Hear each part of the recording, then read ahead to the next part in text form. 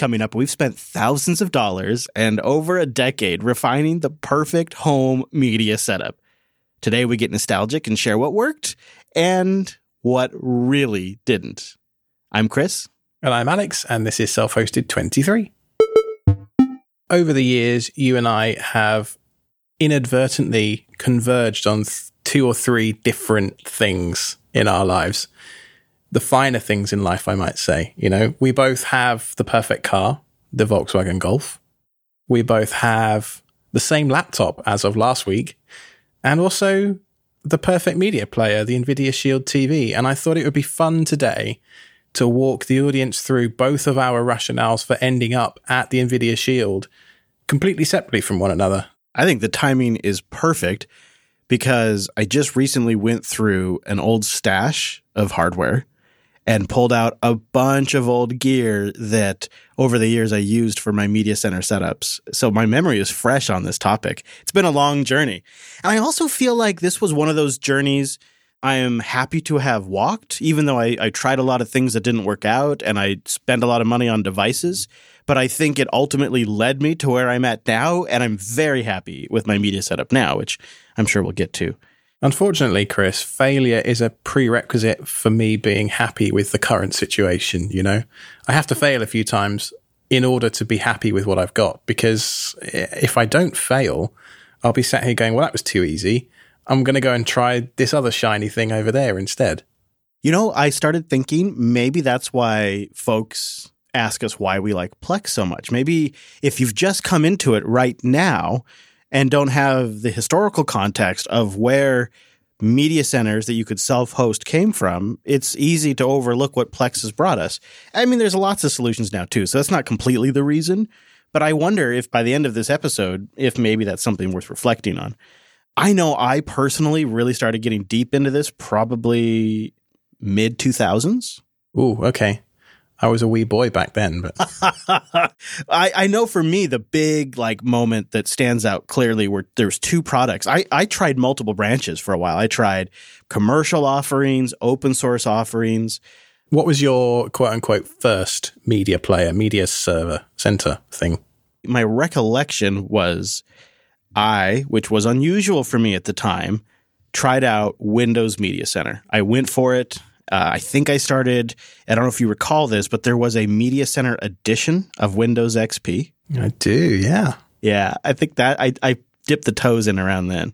I never actually used that one in anger, although I do remember it. My first kind of playback device was Winamp. And the reason I used Winamp was because it had a detachable video window. So I had the whip the llama's ass bit at the top. And then I had a component cable coming out of my graphics card going into my CRT television, and that was playing, you know, it's the first time I watched Snatch and Lock, Stock and so many classic movies that I absolutely adore to this day. And Family Guy, I was watching season 1 or 2, you know, it was a while ago. I suppose my very first iteration, like the alpha stage prototype model, was just a machine. I think I ran Plasma Desktop with VLC and then a wireless keyboard that had a built-in trackpad. Yeah. Yeah, but that didn't have high spousal approval factor. Well, that's something I'm going to talk about throughout this, because I've had the same girlfriend and wife now since 2008, 7. I should probably know that. A long time. So she's been through a lot of this journey with me. And before Winamp, I was just using DVDs into DVD players and video, you know, VHS cassettes and that kind of stuff, you know, like a normal person. And then the internet came along and kind of changed the game for delivering music, and then video kind of slowly caught up because the file sizes were a lot bigger and it was hard to get them. So I started using Handbrake to rip the DVDs that I did have and just collated them in a folder, you know, with, you know, movie name and whatever. So I had a very small, you know, you're talking how many DVDs does a 15-year-old kid have? Like a dozen? We're not talking a lot, you know, like I have 1,000 movies on my server now. Which leads me to probably the next important milestone, which was buying the PlayStation 3 for me. And I bought this because of the promise it could run Linux. It was a Blu-ray player that could run Linux, and that sounded cool to me. I was at uni, so I think I was 18, 19, something like that. And I must have discovered you 11 years ago. Yeah, my PlayStation 3 install Linux video. was pretty popular back in the day. Like back in the day, 300,000 views on a video was pretty good. That was considered like a lot of views. On YouTube back then, the dark ages. Yeah. And the great thing about the PlayStation 3 was it had support for DLNA, so it could do some basic network browsing, if I recall. It wasn't very good, though. Right, DLNA. That's the acronym I could never quite say right. But more importantly is it was initially the cheapest way to get a Blu-ray player. There was just no better, cheaper way to get a Blu-ray player. Nope. I remember going into, I think it was HMV in the middle of Manchester, and seeing some guys playing Gran Turismo on this. They had this huge, like 90-inch TV on the wall, and just being absolutely floored by the quality of the graphics back then. You know, it was an Xbox 360, PS3 kind of era. So we're going back a fair bit. You know, 720p was considered really good quality. Yep. Did you ever get your hands on an Xbox, the original Xbox? I actually had an original Xbox when it was actually just a games console, but obviously later on people modded it to run XBMC, but we'll come on to that. So my next system was a Core 2 Duo. I built my first standalone dedicated home theater PC. I went to Aria PC in Manchester. I actually got a speeding ticket that day because I was so excited to go and buy this computer. Right, if anybody's in Manchester, right by the Manchester City football stadium on that little dual carriageway. Anyway, I went there and I bought this super cheap case because I hadn't really figured that the case was important yet. I bought the absolute cheapest components I could. Like I was a student, so absolutely every penny counted. Just to get a speeding ticket of like 60 quid was a bit annoying. It was fine. It was hot. It was loud. But it meant that my student laptop was no longer pulling double duty as my main media playback device. And so finally I had two devices. Was it a pizza box style case? You know, that more horizontal style PC case? Because that around that era is when I built one too. That it wasn't a high-end media center PC case, but I seem to recall it was essentially a pizza box style with a little window in the front for an IR blaster that was an add-on. It did not come with, but it had the window in case you installed one. Yeah, I think it was Antec. Sure. Yeah, Antec sounds right for me. That was the second case that I bought after I realized that the cheapest one was just going to have really bad thermals. But it was the first one was like an amplifier. It was that kind of horizontal, flat kind of sits underneath a CRT monitor style. And there was a couple of hard drives in there. Probably had like 500 gigabytes of storage, which was a lot back then. But I think one of the most important things that came about around the time of the PlayStation 3, around the time of that kind of Core 2 Duo era, was the proliferation of HDMI. Do you remember that didn't used to be a thing? Yeah. I struggled to try to get component on as many things as I could, but when the era of HD came out, also the era of DRM and HDCP and needing to send higher resolution things to the television, and they needed a standard. And so HDMI came out, and I had to upgrade my hardware. The television and the receiver both did not support HDMI. Now, I had, for a while, of course, started with coax, then went to RCA, and then went to component, rode component as long as I could, because you could technically get HD over component, 720 at least, and it was unencrypted, so it was easy to copy and capture. Well, my fancy pants 4K TV still has a component input. So, really? I mean, technically, you could have ridden that train until today. Yeah, especially if I could avoid HDCP. Yeah. But I pretty quickly started getting hardware that had HDMI. The adoption was quick with that one. And my later devices that followed my VLC prototype then gave way to a PC. I think I reloaded that PC that had KDE, Plasma, and VLC. I used that same hardware, and then I put Windows XP Media Center Edition, and then pretty quickly after that ended up going straight to Windows 7. Do you remember that they had the Windows Media Center remotes with a little icon in the middle? Did you have those? Had one. Yeah. Yeah, of course you did. Well, I got something special that didn't last very long. This is 2007. Linksys came out with extenders, and this was a big deal. I remember those. Yes. Yes. I never bought one, but they were just essentially appliance media center clients, and there were a couple of different types, a couple of different vendors, but I thought Linksys had the best. And I had the DMA 2200, which was a bad mamma jamma because it was a DVD player and a Windows Media Extender. So I look at me, right? Like I'll put that in the bedroom and I'll have a DVD player and a media player extender. That thing is huge. Yeah, it was. But the other thing that was incredible about it back then is that it was one of the first devices of its kind that had 802.11n support. That was a big deal for streaming the HD. They had a smaller one too, the DMA 2100. I had one of those as well. But boy, did they just run unreliably. They were poor performance and they disconnected frequently. I think it was one of my shorter-lived experiments. I had a bad experience with the Media Center extenders as well. So the promise of a Media Center extender was you had this core Windows Media Center running somewhere, probably under your main TV in the lounge or wherever. Yep. I was even doing live TV capture to it as well, which the idea was then you could watch that live TV on these media extenders. And then you have these extenders in your satellite rooms, whatever they are, bedroom, kitchen, wherever. And it was supposedly a full-blown Media Center experience, like you had on your primary system. But yeah, ask my wife. They weren't very good. No, they weren't very reliable. I used an Xbox 360 in the bedroom to do that for quite some time. Right. It worked. That was the best media extender, I recall, the Xbox. But then you had to buy like a $300 Xbox. Yep. And it just was silly. It was just silly. Around that same era, do you know what I replaced these with? Because I'm not sure if you ever saw this box. The Boxy Box. Did you ever see the Boxy Box? I have that on my list. Yes. That was the box, man. Boxy was so great. Boxy was a cross-platform home theater PC software with a 10-foot user interface, and it had a very big feature that nothing before it really had, if I recall, and it was automatic organization of your videos based on the metadata it could associate with them. Mm-hmm. And then it would build your library for you. And it integrated in a bunch of online services.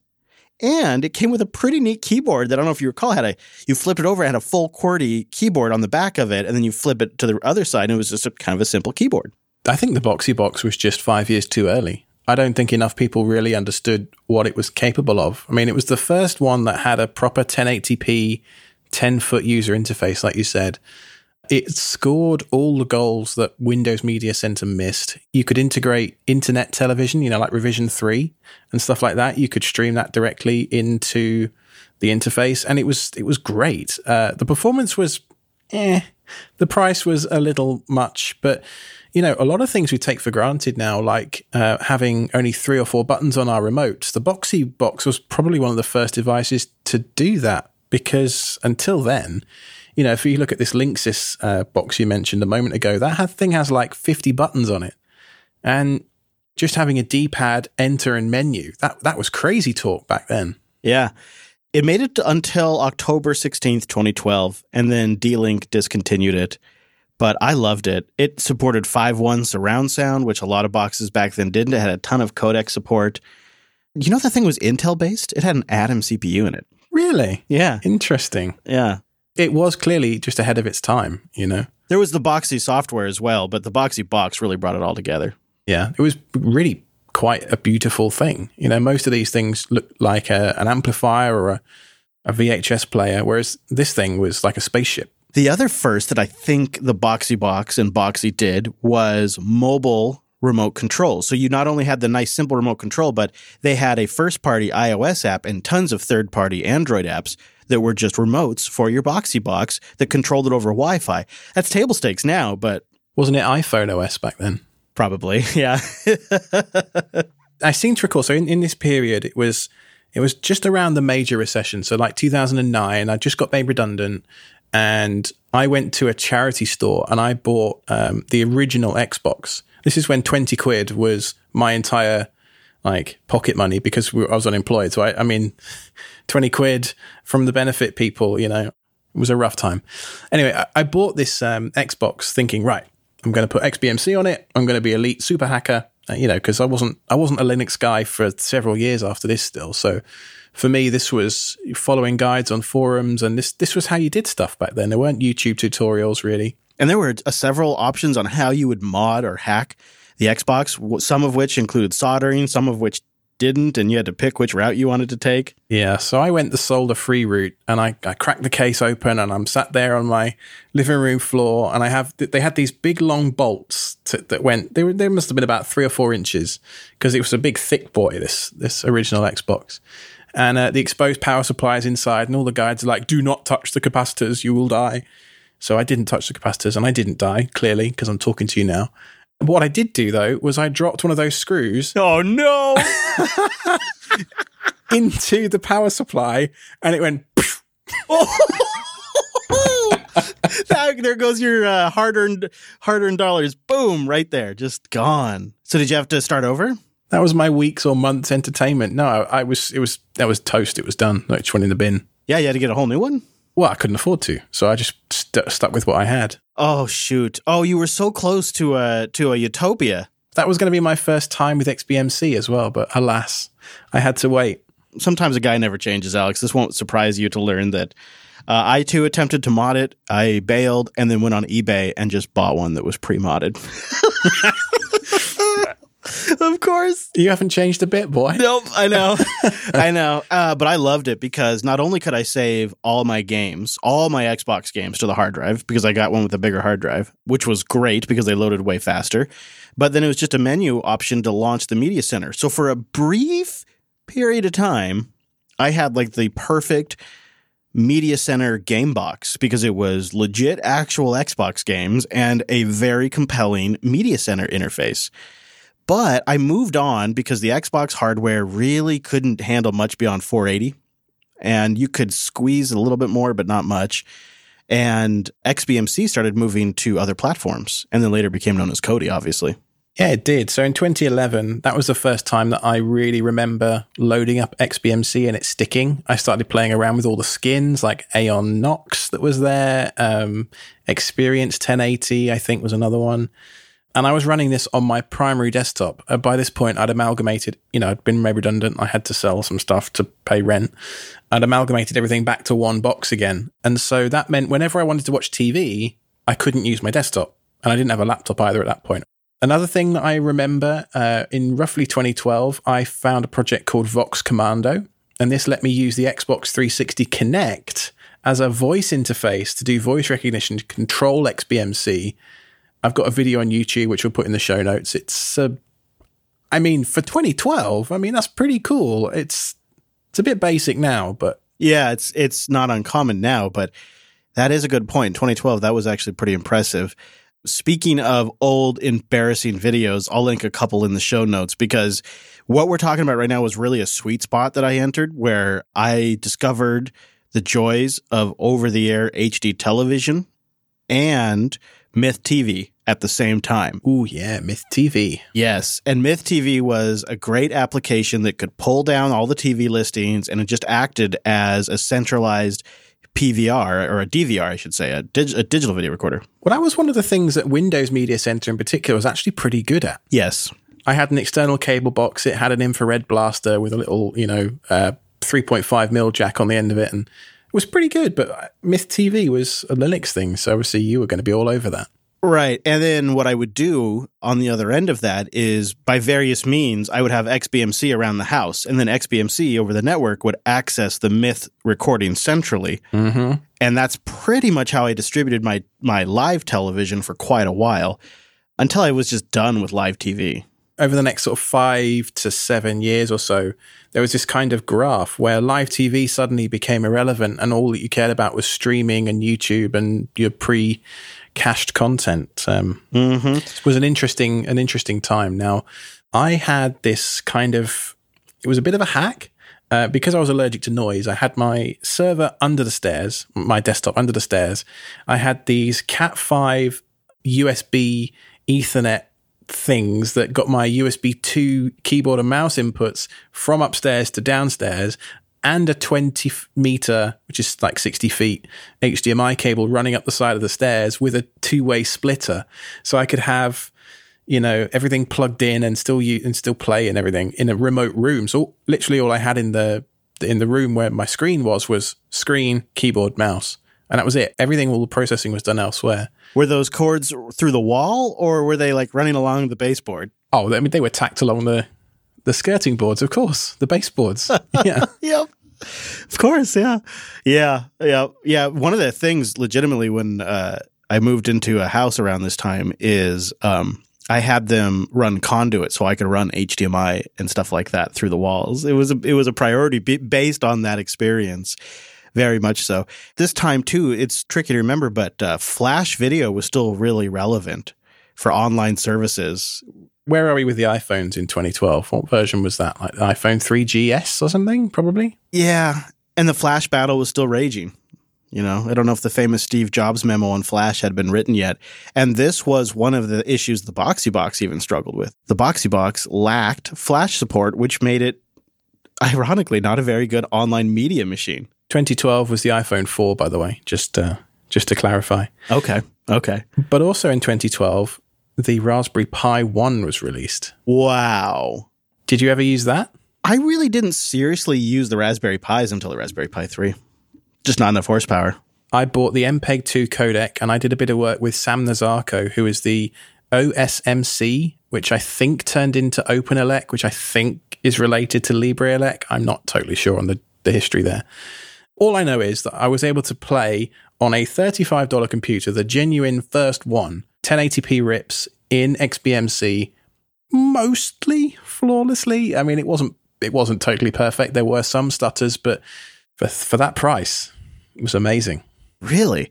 You know, speaking of these single board computers that we use today, I later, after I moved on from the BoxyBox and the Windows extenders, I ended up with a device that actually has heritage with the Pine 64 today.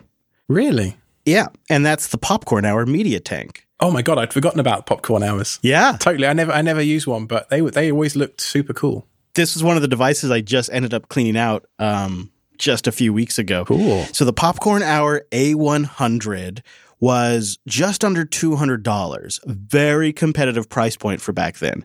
It was a small, flat box that would play every codec that had ever been invented, all the way up to 1080p. You would open up the top. The top four screws, thumb screws would come off.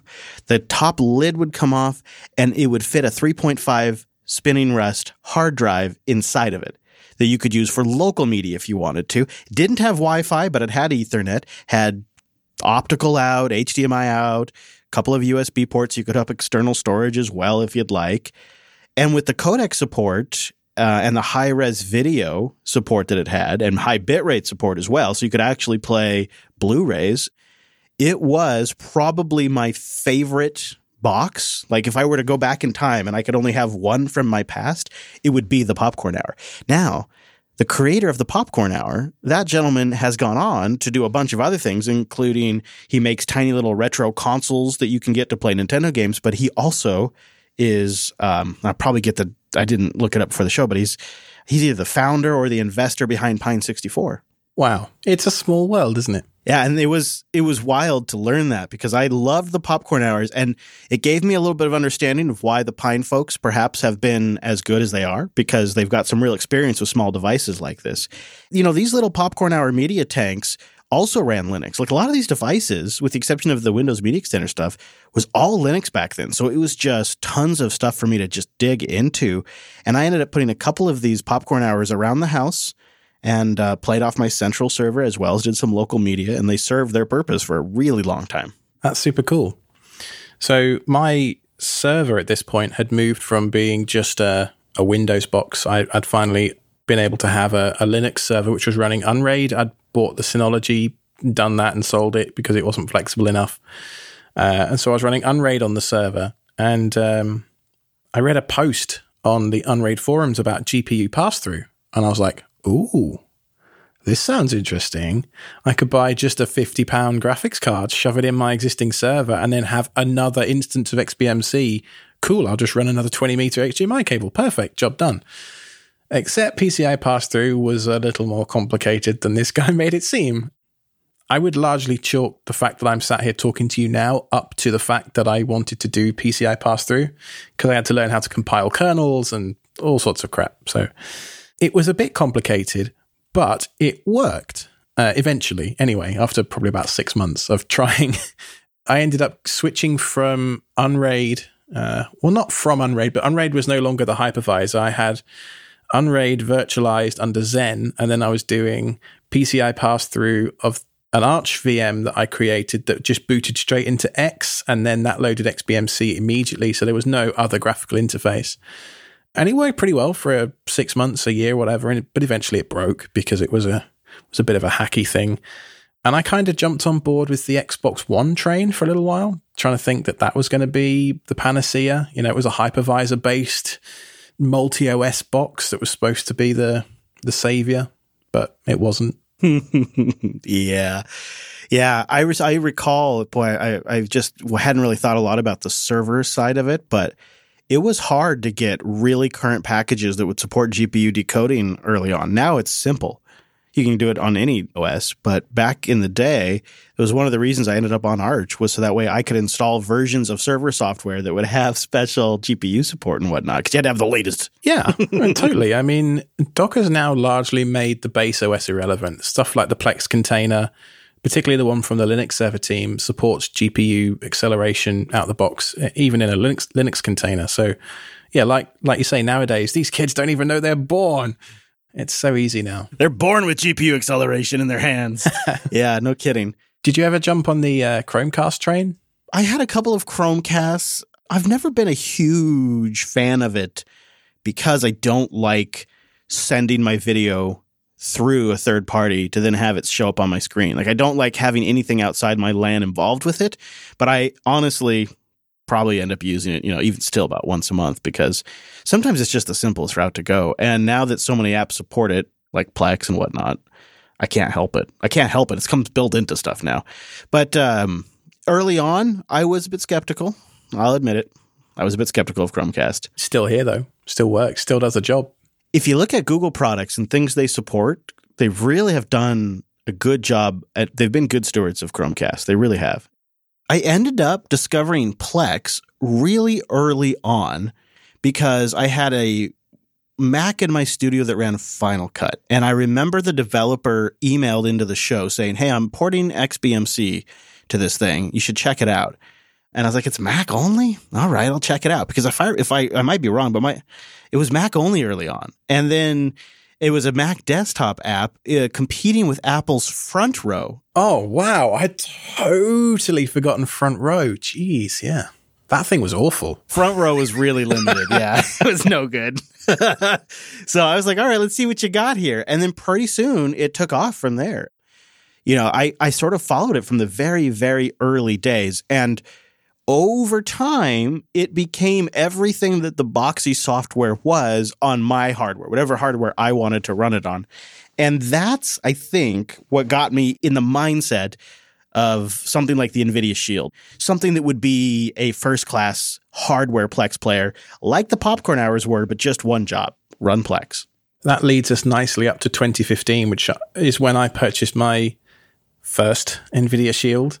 That one is actually still in service in my lounge. It's still used today. 5 years later, it's still my primary device for playing back media. I mean, given the timescales we've just talked about, if we go from 2010, what was I using in 2010? Let's have a look. Media browser on top of Windows Media Center, to 2015, where I buy the Shield. That's the same length of time. It's amazing it's still in service. Well, NVIDIA did the right thing by putting more CPU in it than was necessary at the time. Way more, yeah. Yeah, and putting fast disk in there and putting Ethernet in there and Wi-Fi in there. They really just overbuilt it, and then they must have had some sort of conversation with Google about supporting it because it's still getting updates, which not even tablets or phones get that on the Android side. Well, I think it's because it was aimed as a media device second and a gaming device first. So they had to put beefy specs in there. They had to put the Tegra GPU and, decent amount of RAM and storage and all that. And the fact that it played media at the beginning of Android TV's existence was just sort of a nice to have. They wanted you to be able to play mobile games because it shipped with a game controller. A controller. Yeah, I forgot about that. What a joke, because I never, ever, I probably played games on there 3 times ever, 4 times ever in the entire lifetime of the thing. How many Shields total have you bought over the years? Only 2. Ah, okay. So the one that's in my lounge is the original 2015 one. NVIDIA replaced the power supply for free last year when it crapped out on me. After like 4 years. Amazing. Absolutely amazing. That's great because it's like a proprietary power supply, so that's good. Yeah. It turns out it's exactly the same as the one that ships with the current Shield. So if you ever need to know that, now you do. I bought about a month ago the 2019 AI Upscaling Shield Pro, which is slightly smaller. It looks the same. I thought it was the same from looking at the pictures, but it's 25% smaller, like physically. But it does AI 4K upscaling, which is pretty cool. But I think the thing for me that's really meant that the Shield has stuck around for so long is it changes as I do. Right? If I decide I'm using Kodi this month, I can use Kodi. If I'm a Plex guy this month, I could either load up the Plex for Kodi, or I could run the native Plex app, or if I want to run iPlayer. But it also supports all the big boys like Amazon, Netflix, Hulu, HBO. Yeah, and the platforms, because it's Android, like when Disney Plus launched, there was an app for it. And you can just rely on that stuff working where you can't necessarily when you roll it yourself. If you want a great 4K Netflix experience, it's tricky if you roll something yourself, whereas if you just use an app for that, it's not so bad. And I'm really glad you mentioned the Kodi thing because I talk about Plex a lot, but I heavily use Kodi still, especially when I'm on the road and I don't want to bother with any kind of account sign-in crap when I don't have signal and I'm totally off grid. Kodi all the time, all the way. I love Kodi for that, and the NVIDIA Shield makes a great Kodi box. And I've bought like 4 of these things because I bought 2 for the RV and I bought 2 for the studio because I really like them and I wanted to outfit my TVs with them. That said, for about the last 9 months, I have been experimenting, brace yourself, with an Apple TV on my primary television. I thought it was funny we'd made it all the way through and you hadn't mentioned an Apple TV. Well, they were just such jokes for so long. And I don't mean to be rude to anybody who really likes the Apple TV, but they were so limited in their codec support, their app ecosystem, et cetera, et cetera. That's changed with Plex. And there is, I'm drawing a blank on the name, but there's a Kodi-like app for the Apple TV. I think it might be called Infuse. And those 2 apps really have changed the game. The performance, I know this is going to sound crazy, is slightly better on the Apple TV than it is on the NVIDIA Shield. I got no complaints really until I use something even faster. But where the Apple TV kind of caught my attention, and it was a total lark, I was like, well, let's just plug it in and see, because I had one. It's not even the latest app. It's like one generation behind. And my dad got it for me for Christmas one year, and I just left it in the box. Like, I was happy with the NVIDIA Shield. Like, I'm like, well, I should try it, right? I should try it. I didn't appreciate, and this is kind of cliche, the ecosystem. So when you have an Apple TV, all of your iOS devices become aware of its existence. And that turns my watch into a remote control without me having to fuss with it. That makes my HomePods a voice-controlled playback speaker for my television. That means with one tap, I can send my television audio to my HomePods. I can also just include the Apple TV as part of an AirPlay destination with AirPlay 2 or whatever it is. And so all of the HomePods and the Apple TV can all have synchronized audio with just a tap.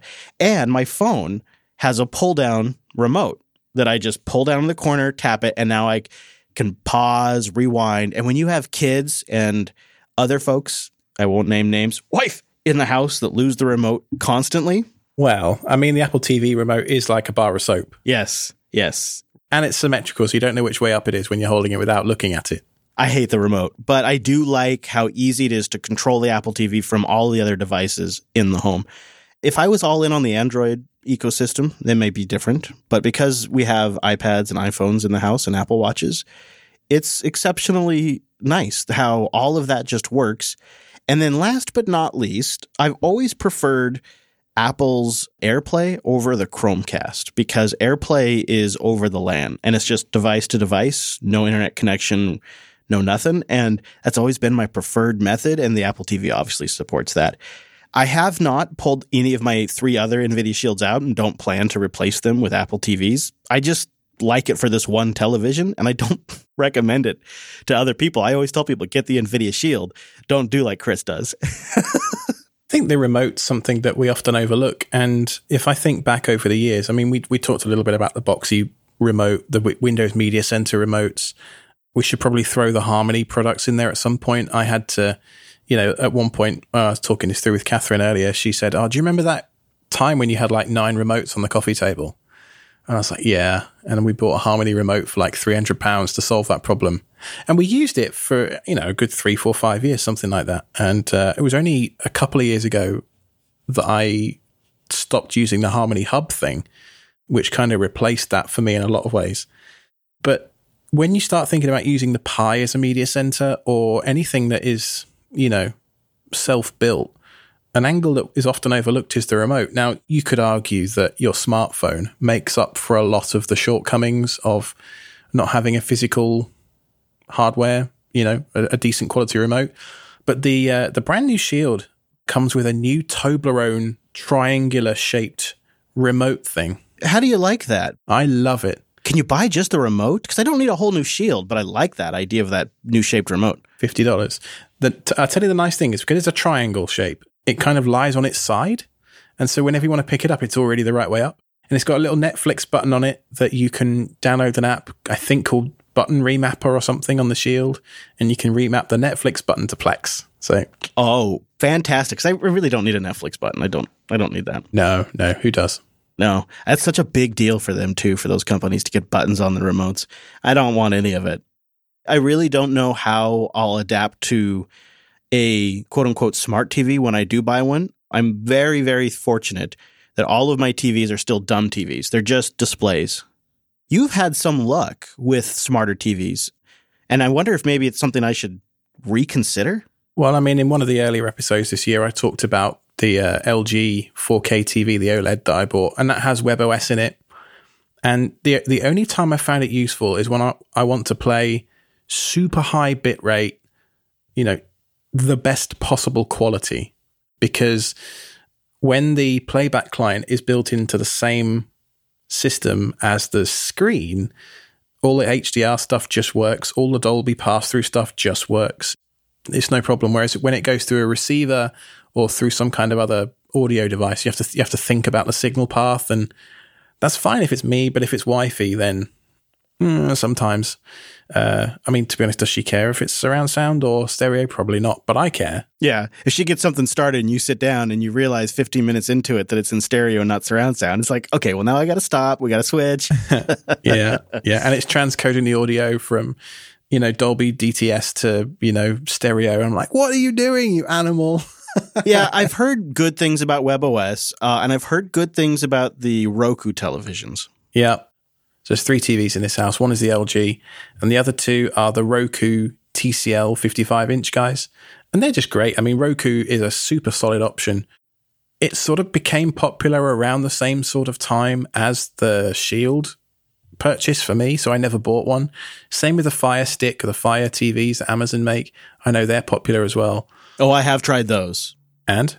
Nowhere near the Shield. They're fine, but they're nowhere near the Shield. But they're in the same price point as a Chromecast. And the difference with a Chromecast is it's a cast, obviously, device, whereas the Fire TV is a remote kind of 10-foot interface type thing. Yeah, and the Fire TV has a couple of nice options if you're traveling, including it supports Wi-Fi captchas in hotels. Ooh. So that's why I've bought a couple of Fire Sticks over the years. That's just a really nice trick to have built into a portable media device like that. So the Rokus, I have some indirect experience because I've helped some family members get them going. And I've always thought they've seemed like pretty good devices. And it may be in a parallel universe, I would have gone the Roku route. However, I think you and I both sort of want something that's high performance and performs sort of reliably when we're using the television. And it's not that the Rokus don't, but when you get into more complicated apps, you can kind of see the walls. You can see the edges of the holodeck, if you will. A great example was this weekend, Formula One is back. Hooray! Turns out there is a Kodi plugin for F1 TV. It's all legal, so far as I'm aware. I paid for the subscription. I'm using my API key and password and stuff, so maybe Kodi isn't one of their sanctioned playback platforms, but whatever, it worked. And I thought, cool, I'm going to install this plugin in Kodi, and off we go. you know? So just having that flexibility of being able to do whatever I want is why the Shield wins for me. Yeah, for me, I have to have a machine in the house that can run Kodi on the television. That's like a mandatory because, when I say house, I mean the RV, obviously. Because the problem with Plex, God bless it, is over the years, it's becoming more and more dependent on the online experience between the streaming offerings, but also if you set up multiple profiles, so that way you could have like a dad profile, a kid's profile. In order to select that user, you have to have an internet connection. It has to be able to authenticate through their server, and then you can then choose the user account, which really stinks. And Kodi doesn't have any of that. And yeah, it takes a little extra work to make a centralized database with Kodi if you care about that kind of stuff. But it's so nice having that option there. Yeah, geez, I remember the advanced settings.xml with a MySQL database somewhere. Geez, that's going back a bit. Whew. But, not really necessary when you just want to watch an episode of Voyager. It's not really a big deal. So now you've heard how Chris and I both arrived at completely separate lives at the same point. I'm super curious to know how you all arrived at the points that you're at with your media servers over the last decade or more. So write in to selfhosted.show/contact. Yeah, let us know your journey and what works for you. I'm always still curious. I would consider changing it up if somebody had a really good recommendation that came in and then report back on the show. So join the Discord and chat about it in there, selfhosted.show/Discord. You know someone's going to write in with that Kaleidoscope DVD changer. I remember that. My dad had one of those. My dad also had Laserdisc, which that was a big deal. That was pretty awesome. My dad did a lot of the old versions of that. My dad had a Betamax player, a VHS player, a Laserdisc player, and then a Blu-ray player. And he's always kind of done the traditional route. And when I got my own place, I just realized it did a very similar journey, but with just more modern stuff. I remember in the back of my dad's Volvo when I was a kid, he had a 6 CD Sony auto changer. And for 6 months, we had the same 6 CDs, and then he changed them all out. And we'd get Tina Turner replaced with Dire Straits, and it was magical. Well, what really took those 6 CD changers to the next level is when you can start burning your own CDs, Oh, yeah. Yeah. Who needed anything else? And then Bluetooth. Oh, I still hate Bluetooth, actually. It's the bane of my existence. It doesn't like you either, so that's fine. So anyway, thank you very much for listening, everyone. I hope you enjoyed that little journey down memory lane. That was Self-Hosted 23.